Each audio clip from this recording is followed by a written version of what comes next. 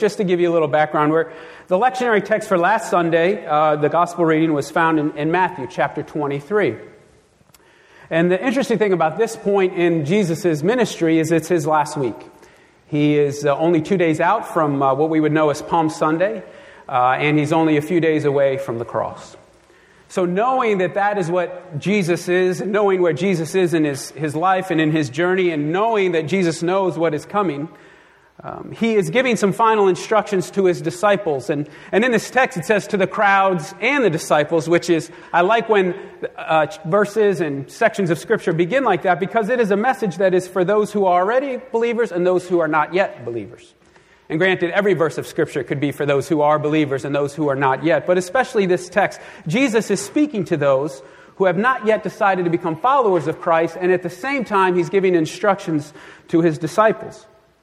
And he's talking about the teachers of the law and the Pharisees and how they sit in Moses' seat. And some of the teachers of the law, the Pharisees, they were in full-time positions, full-time religious leadership. But other teachers of the law may have had other careers, may have had other things going on, but they were still leaders in the religious community. And so he's talking about the message, and the important message, the law of Moses and the seat of Moses they sit in, and how these teachers of the law and the Pharisees have a very important message to proclaim. But then Jesus is going on to warn the crowds and the disciples, as important as their message is, do not do as they do. We'll find out why in a minute. And then he talks about how they put phylacteries, wide phylacteries on their arms. And what that is still in Orthodox Jewish tradition, especially the rabbis will put scriptures, a box, and there'll be scripture in the box. And they'll wrap it to the arm and have 7 strands around the arm. And the box, the scripture is facing their heart. And then they'll wear another one on their head. And the heart is obviously the heart of emotion. And then the head is the seat of intellect. And so they have the scriptures actually on their bodies at different times during the day, except on the Sabbath, the Shabbat, or on high holy days. It's a very sacred and really powerful meaning of having the scripture close to their heart and close to their mind. And so when Jesus talks about the phylacteries, that's what he's talking about. And then he talks about tassels and how they wear their tassels. And then later, as he's warning the crowds and the disciples not to be like them, he says, don't be like the rabbis and the teachers and the fathers, which, again, that can be confusing, because what's wrong with a rabbi and what's wrong with a teacher? And what we need to understand is at this time in Jewish culture, in Jesus' day, rabbi had become more of an honorific title. It didn't carry the same understanding of teacher or rabbi like we understand it today. Eugene Boring, in his commentary in the New Interpreter's Bible Commentary, says, rabbi in Jesus' day had become a generic honorific title, but the restructuring of Judaism after 70 AD or CE, there was a tendency to restrict it to the official teachers of formal Judaism. So today we understand that rabbi means a teacher of formal Judaism, but it wasn't always the case in Jesus' day. So that's why he's saying don't be like the rabbi. It's not a neglect or disrespect for the rabbi. And then he says, you don't call anyone on earth father. And that seems strange too. Well, why wouldn't we call our earthly fathers? Or why those in the Catholic tradition? Why wouldn't you call a priest father? But again, it's the same thing to keep in mind. Jesus is not talking about your earthly father. Some of these religious leaders, they wanted to be referred to as father because it was another honored title. And Jesus is saying, don't give them those titles. Don't give them those titles.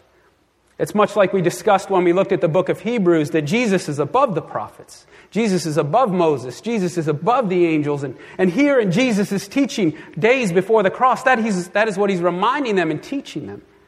That no one is above Jesus, the Messiah. And we're going to see that when we go to the text. And finally, as we conclude from this text, we'll see that Jesus is giving the instructions, probably specifically to the disciples, of what it means to be a citizen of the kingdom of heaven. What it looks like to be a citizen of the kingdom of heaven, and how you're not to live like the teachers of the law and the Pharisees. So in respect and reverence to the gospel of our Lord, will you please stand for the scripture reading this morning? Then Jesus said to the crowd and his disciples, the teachers of the law and the Pharisees sit in Moses' seat. So you must be careful to do everything that they tell you. But do not do as they do, for they do not practice what they preach. They tie up heavy cumbersome loads and put them on other people's shoulders, but they are not willing to lift a finger to help move them. Everything they do is done for people to see. They make their phylacteries wide and the tassels on their garments long. They love to be in the places of honor at banquets and sit in the most important seats in the synagogues. They love to be greeted with respect in the marketplace and to be called rabbi by others. But you are not to be called rabbi, for you have one teacher, and you are all brothers and sisters. And do not call anyone Father, for you have one Father, and He is in heaven. Nor are you to be called instructors, for you have one instructor, the Messiah. The greatest among you will be your servant, for all who exalt themselves will be humbled, and those who humble themselves will be exalted. Let us pray. Heavenly Father, your word has gone out, and now by the power of your Holy Spirit, apply it to our hearts and lives that we might be forever changed. We pray these things now in the name of the Father, Son, and Holy Spirit. Amen and amen. Do everything that they tell you. The law of Moses, the symbolic seed of Moses, had still importance and power. For Jesus did not come to abolish the law. Jesus came to fulfill the law. And the law of Moses that was passed down to Joshua and then to the religious leaders of the day, generation after generation after generation, was still important, was still vital. And so Jesus was saying, be sure to honor that. Be sure to respect that. But do not do as the teachers of the law and the Pharisees do, for they do not practice what they preach. So we don't, maybe some of you have seen an Orthodox Jewish rabbi wear a phylactery, or a tefillin is another word for it. But we don't see that today in our culture or in our tradition. But there are still some things that have, as I was reflecting on this text and spending quite a bit of time with it, I was reminded when I was in Panama City after the school year ended last year.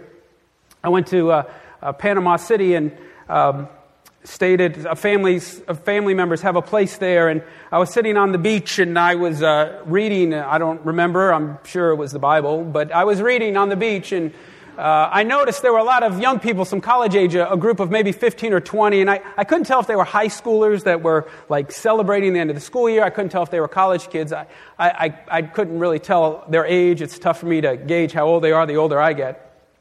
But one of them, I noticed, had Colossians 3:23 tattooed up his side in like big, bold block letters. I mean, like started his hip and just went all the way up. And now I know some of you tattoo Bible verses on your body or different parts so that you see it and then you're reminded of it and it be a testimony. But I don't know how he could like see his, or like if he just like looked under his arm on a regular basis. I didn't know why he got it there and why it was a 50-point block font. I really didn't. I was a little surprised. So it kind of stood out to me, you know. I was like, well, that's an interesting phylactery, I guess. You know, he's putting the scripture on, though it wasn't on the side of his heart, it was on the other side, and I thought that was interesting. And of course, first I thought Edie would kill me if I ever did that. That, of course, is the first thought that ever went through my mind. But the next thing that I thought was, as I was watching his behavior, and they were just kind of 30 yards down from me, and I'd see him every day for the 5 or 6 days that I was there, and his routine, his day was the same. He was drinking alcohol quite a bit, and while I noticed he'd be smoking regularly, and I noticed he'd go into the ocean with a cigarette, and then miraculously he'd come out without a cigarette. I mean, this was like his regular routine, him and a couple of friends. And sometimes he'd go in with a beer can, and miraculously the beer can would be gone as well. And I don't know what trash can is out in the ocean, but he must have found one. And then there was a young lady that was with him, and she at times would have a beer in her hand as well. And, you know, I mean, it was 10 a.m. in the morning, so I guess that's understandable. And even the way that he treated her, though she wasn't, she appeared to be his girlfriend. You know, I don't understand all this language of we're talking and we're dating, or I don't get all what you talk about nowadays. But they were obviously together at times. But at times, he was incredibly disrespectful to her, the way he was just hanging all over her, and the way he was, just a little too close at times, and she'd kind of laugh and push him away, but then other times she wouldn't, and he was really actually incredibly disrespectful to her, though she never, from what I could see, used those words or said that, but he was incredibly demeaning and belittling to her.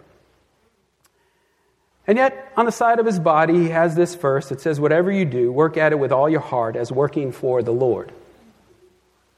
In big, bold block letters.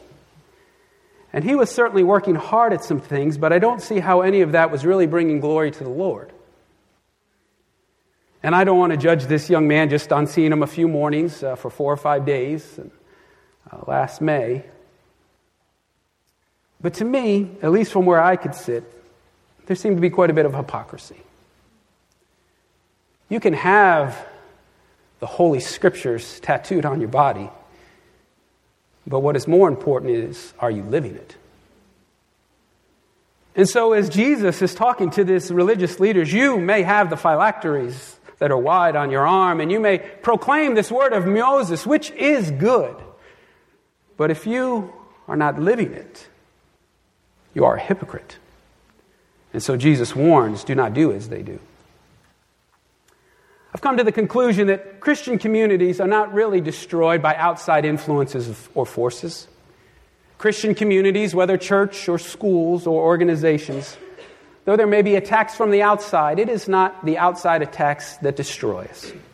It's the hypocrisy within. That is what destroys us. That is what hurts the message and testimony of Jesus Christ in our lives. So Jesus warns them, do not live a life of hypocrisy. Don't destroy the Christian community and Christian witness. There are certainly things that are destructive even to our community. But those of you who claim the name of Christ but live as hypocrites are the most destructive. So don't live a life of hypocrisy. Jesus goes on to talk about these Pharisees and these religious leaders were scheming and maneuvering for power and seats of recognition. The phylacteries were wide. They made them really large so people could see. They wanted to be at the places of honor, at banquets, and the most important seats in the synagogues, which would have been up front, at the front of the table and at the front of the synagogue. And Jesus is saying, don't live in such a way.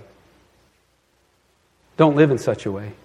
In Luke chapter 14, Jesus is at another meal setting where he talks about, as followers of Christ, as citizens of the kingdom of heaven, you are to take the lowest place, which is not, if a table in ancient setting would be in a U shape, so the host would sit at the base of the U, if you will, and the most honored guest on his or her left or right, and then on down the line, and those at the lowest place would be the lowest place.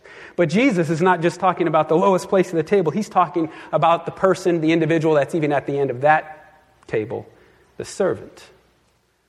So Jesus calls to take the lowest place. So he's warning the crowds and disciples, do not be maneuvering for power or the most important seat. And it's like he's giving these instructions to the disciples, but he's also, I think, warning the crowd. And in many ways, trying to instruct the crowd. Do not let the hypocrites that you see in the faith. Do not let the hypocrites you see in the faith. Do not let those you see in the faith maneuvering for power and recognition. Don't let them deter you from choosing to follow me. Because though the message at times what they proclaim is true, they are not living it.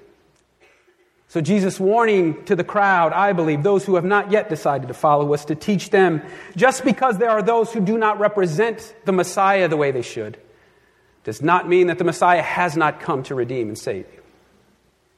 So Jesus is warning about wanting power and seats of recognition, to be next to really important people. Last April, I was invited to be part of a small group. Maybe there are 8 or 10 of us. And the title of the group is Young Christian Academic Leaders. I stress the word young, though I am the oldest in the group. And we were invited by Duke Divinity School. Greg Jones, a dean and then a vice president there, wants to invest in young Christian academic leaders. Many of them, most of us, I think, in the group have been through seminary. Many are now teaching in different Christian institutions or organizations, and Many have gone through the academic route. Some are chaplains, just different ways. And it's been great to be there. I was there again this week, and I'll be there again in April for 3 sessions on the future of Christian higher education and leadership. But this time we were really treated to a special treat where we were to have dinner Tuesday night at a really, really nice restaurant, a restaurant that I could not afford to take Edie to. And I thought, wow, this is great. So, of course, I ordered the most expensive thing on the menu because I know I'd never be at a restaurant like that again.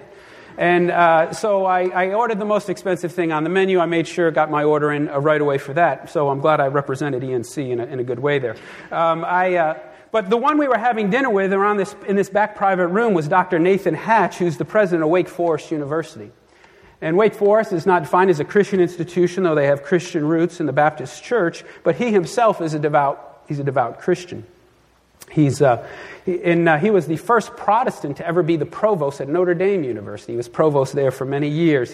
He's chair of the NCAA Division I conference currently, but he's also a church historian, a very renowned and respected historian. And he wrote a book called The Democratization of American Christianity. And as I was reading about him before we were having dinner, just like, all right, who's this guy we're having dinner with? The book was chosen in a survey of 2,000 historians and sociologists as one of the 2 most important books in the story of American Christianity history. So this is a very influential guy, powerful guy. And of course, my first thought was, I'm going to get a selfie with him. But I refrained and knew the president of our institution would be mortified if I did that, so I didn't do that. And as we were sitting around the table, he ended up sitting right across from me, but I knew some of the others in the program were actually church history majors and studied church history, and I thought, as much as I want to hear about leadership, they may talk about his work, and he still is just a very renowned scholar as well as a great leader. I wish I could tell you it was the Christian in me. It's like, well, I'll take the lowest place. But I knew that there were others that would really want to be in conversation with him, so I just moved a few chairs down. And also, I was scared that he was going to ask me what I thought of his book. And the fact that I hadn't read his book was why I moved to the end of the table, because I didn't want to be put on the spot like that. But I'll read his book at some point. So I ended up moving to a lower place, and there were 2 empty seats next to me, and we were getting ready to have dinner. And I was disappointed in the week in one thing, and that my friend Jonathan wasn't there. And Jonathan worked for Duke Leadership Education, and I met him when I was there in April. And in a time of prayer, there were 2 or 3 of us as we broke up into groups to pray. He had been married for 4 months, got married in January. And on coming back from his honeymoon, he learned his wife was diagnosed with cancer. Right just a week or 2 after coming back from their honeymoon. And there have been times in my life where the Lord has impressed upon me to pray for someone, though I don't really know them. I mean, certainly we prayed for her in that moment. I remember when I was your age, I prayed for a girl at a different school that I never met and never knew. Her name was Amy, and she had cancer. And for a year, I prayed for her regularly. And I can't explain why, other than the Lord just impressed it upon me to pray for her regularly. She unfortunately lost her battle to cancer. And I remember in that year and a half that I was praying for, I couldn't understand why the burden was so heavy to pray. I never knew her, never met her. I know who her parents are. They're leaders in the church, but I still to this day have mentioned how their daughter made an impact on my prayer life. And the only way I can describe is after I was speaking to Jonathan it was impressed upon me to pray for them and to pray for his wife, Beth. And so I prayed for Beth. And it wasn't every day, but I pray for her often because they're just a couple years older than you, this young married couple. And I think maybe it's because they reminded me of so many of you that it was just impressed upon me to pray for her often and pray for both of them. So I was disappointed that Jonathan wasn't there and I was worried I'd never get a chance to get an update on how Beth was doing or what the status was. And I didn't want to ask anyone because I didn't know if other people knew. And Jonathan, I later learned, moved into the dean's office where he's an assistant to Dean Richard Hayes. And so I didn't think I'd get an update and was disappointed by that. But as we're sitting at this dinner and I'm moving to a lower place, again, just to give others an opportunity to have conversation with one that they've read and really look up to. And I need to say that President Hatch was really just a humble Christian man. They said Dr. Hatch's daughter's coming to dinner with her husband. And I looked over to Dr. Jones, who's leading the dinner. I said, Dr. Jones, why don't I move even to the lower place, to the end, and so his daughter can be close? He says, no, don't worry about it. Just sit there. And Dr. Hatch says, no, it's fine. I'm going to talk to him afterwards. And they came in a few minutes later, and Dr. Hatch's daughter walks in and ends up sitting next to me. I said, "Hi, my name's Corey." And she said, "Hi, I'm Beth." And then in her husband, Jonathan, walks and sits right across the table from me. And I looked at her and I said, "Please forgive me, but I need to know how you're feeling." And then I went to quickly explain. I said, "I don't mean to be too personal, but I've been praying for you, and my wife has been praying for you, and I'm just curious how you're doing or how we can continue to pray." And I was a little worried that's a really, really personal question right away. She knew me for five seconds. And she didn't seem offended, and has since told me she wasn't at all. In fact, delighted that I asked, because now that she's back finishing her own divinity school at Duke, people know she'd been away for a while, not sure. She's like, "So people are scared to ask?" And she's like, "Sometimes I wish they would, so I'm glad that you asked." And she said, "I am cancer-free."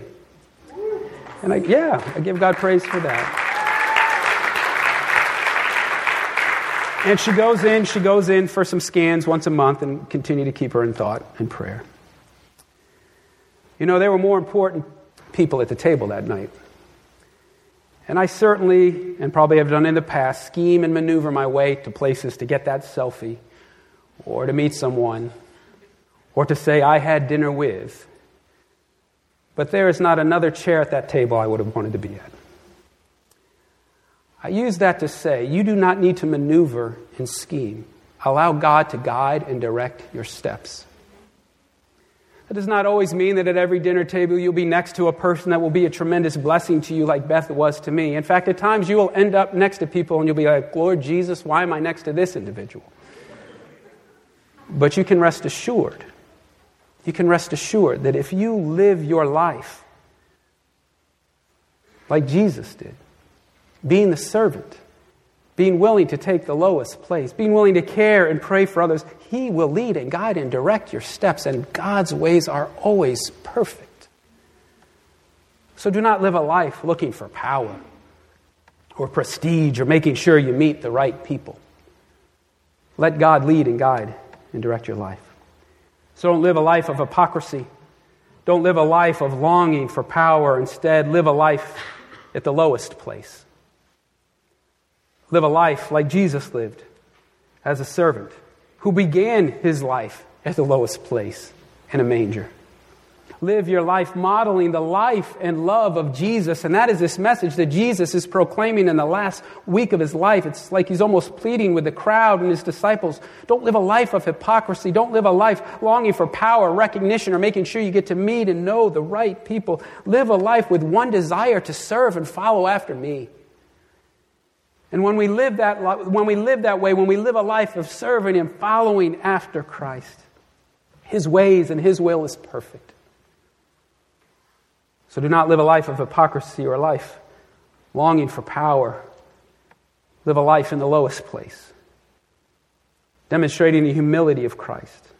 And as I shared before in this chapel setting, to be a humble people, we must be a grateful people.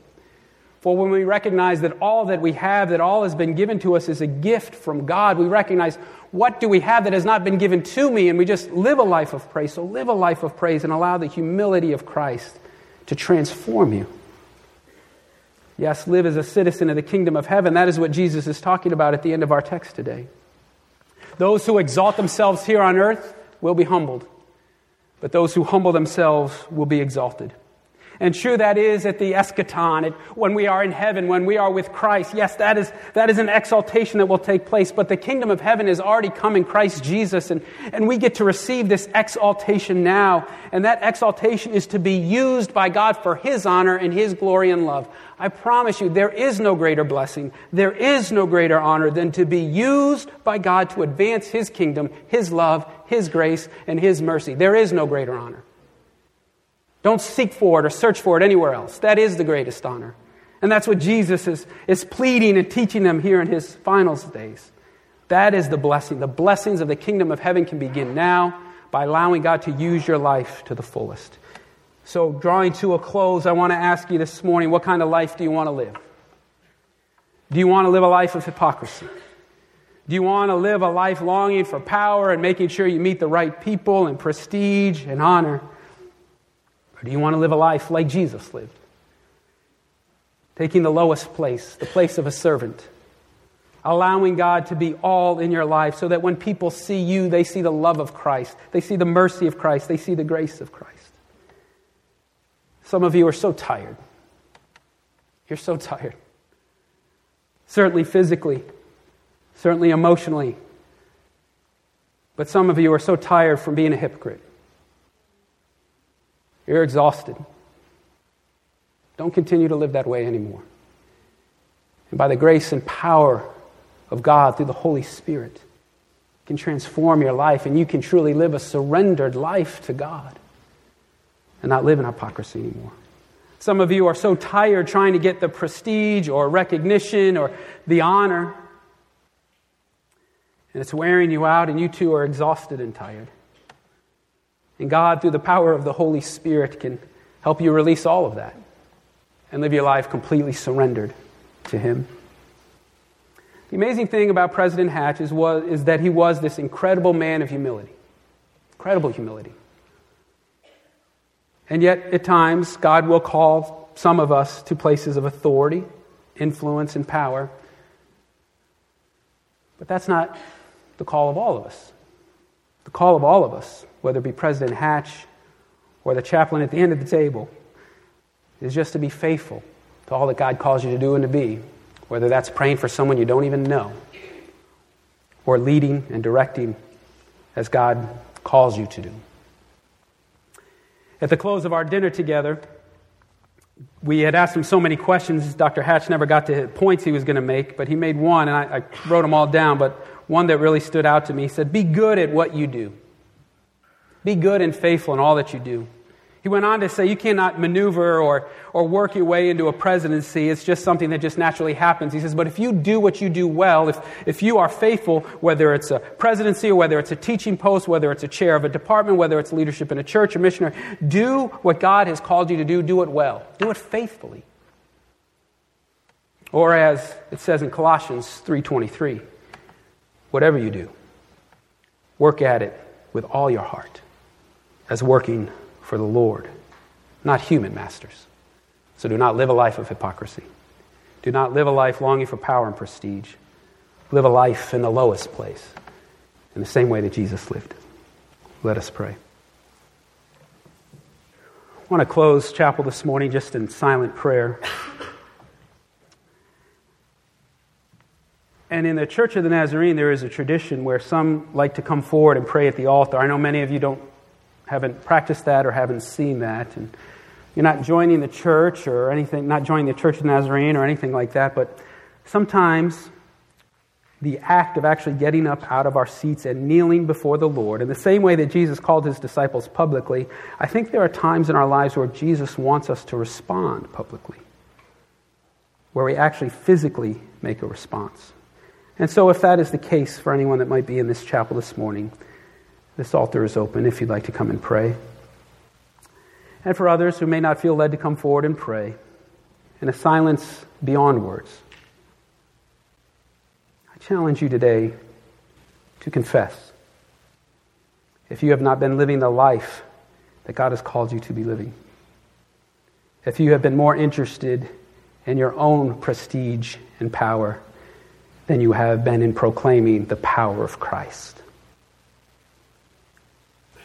So let us pray.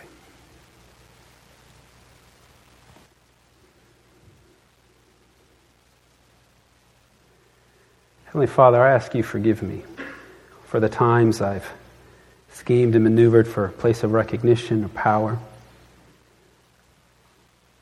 And while I claim to be a follower of Christ, I know there have been times where my witness has not been faithful to that end.